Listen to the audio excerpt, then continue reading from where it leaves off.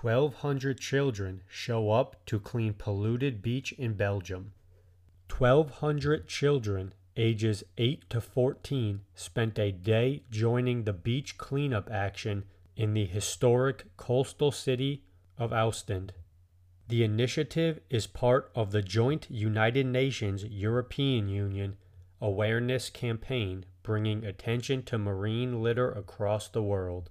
Among other pollutants, around 8 million tons of plastic waste end up in our oceans annually. Story found via Global Positive News.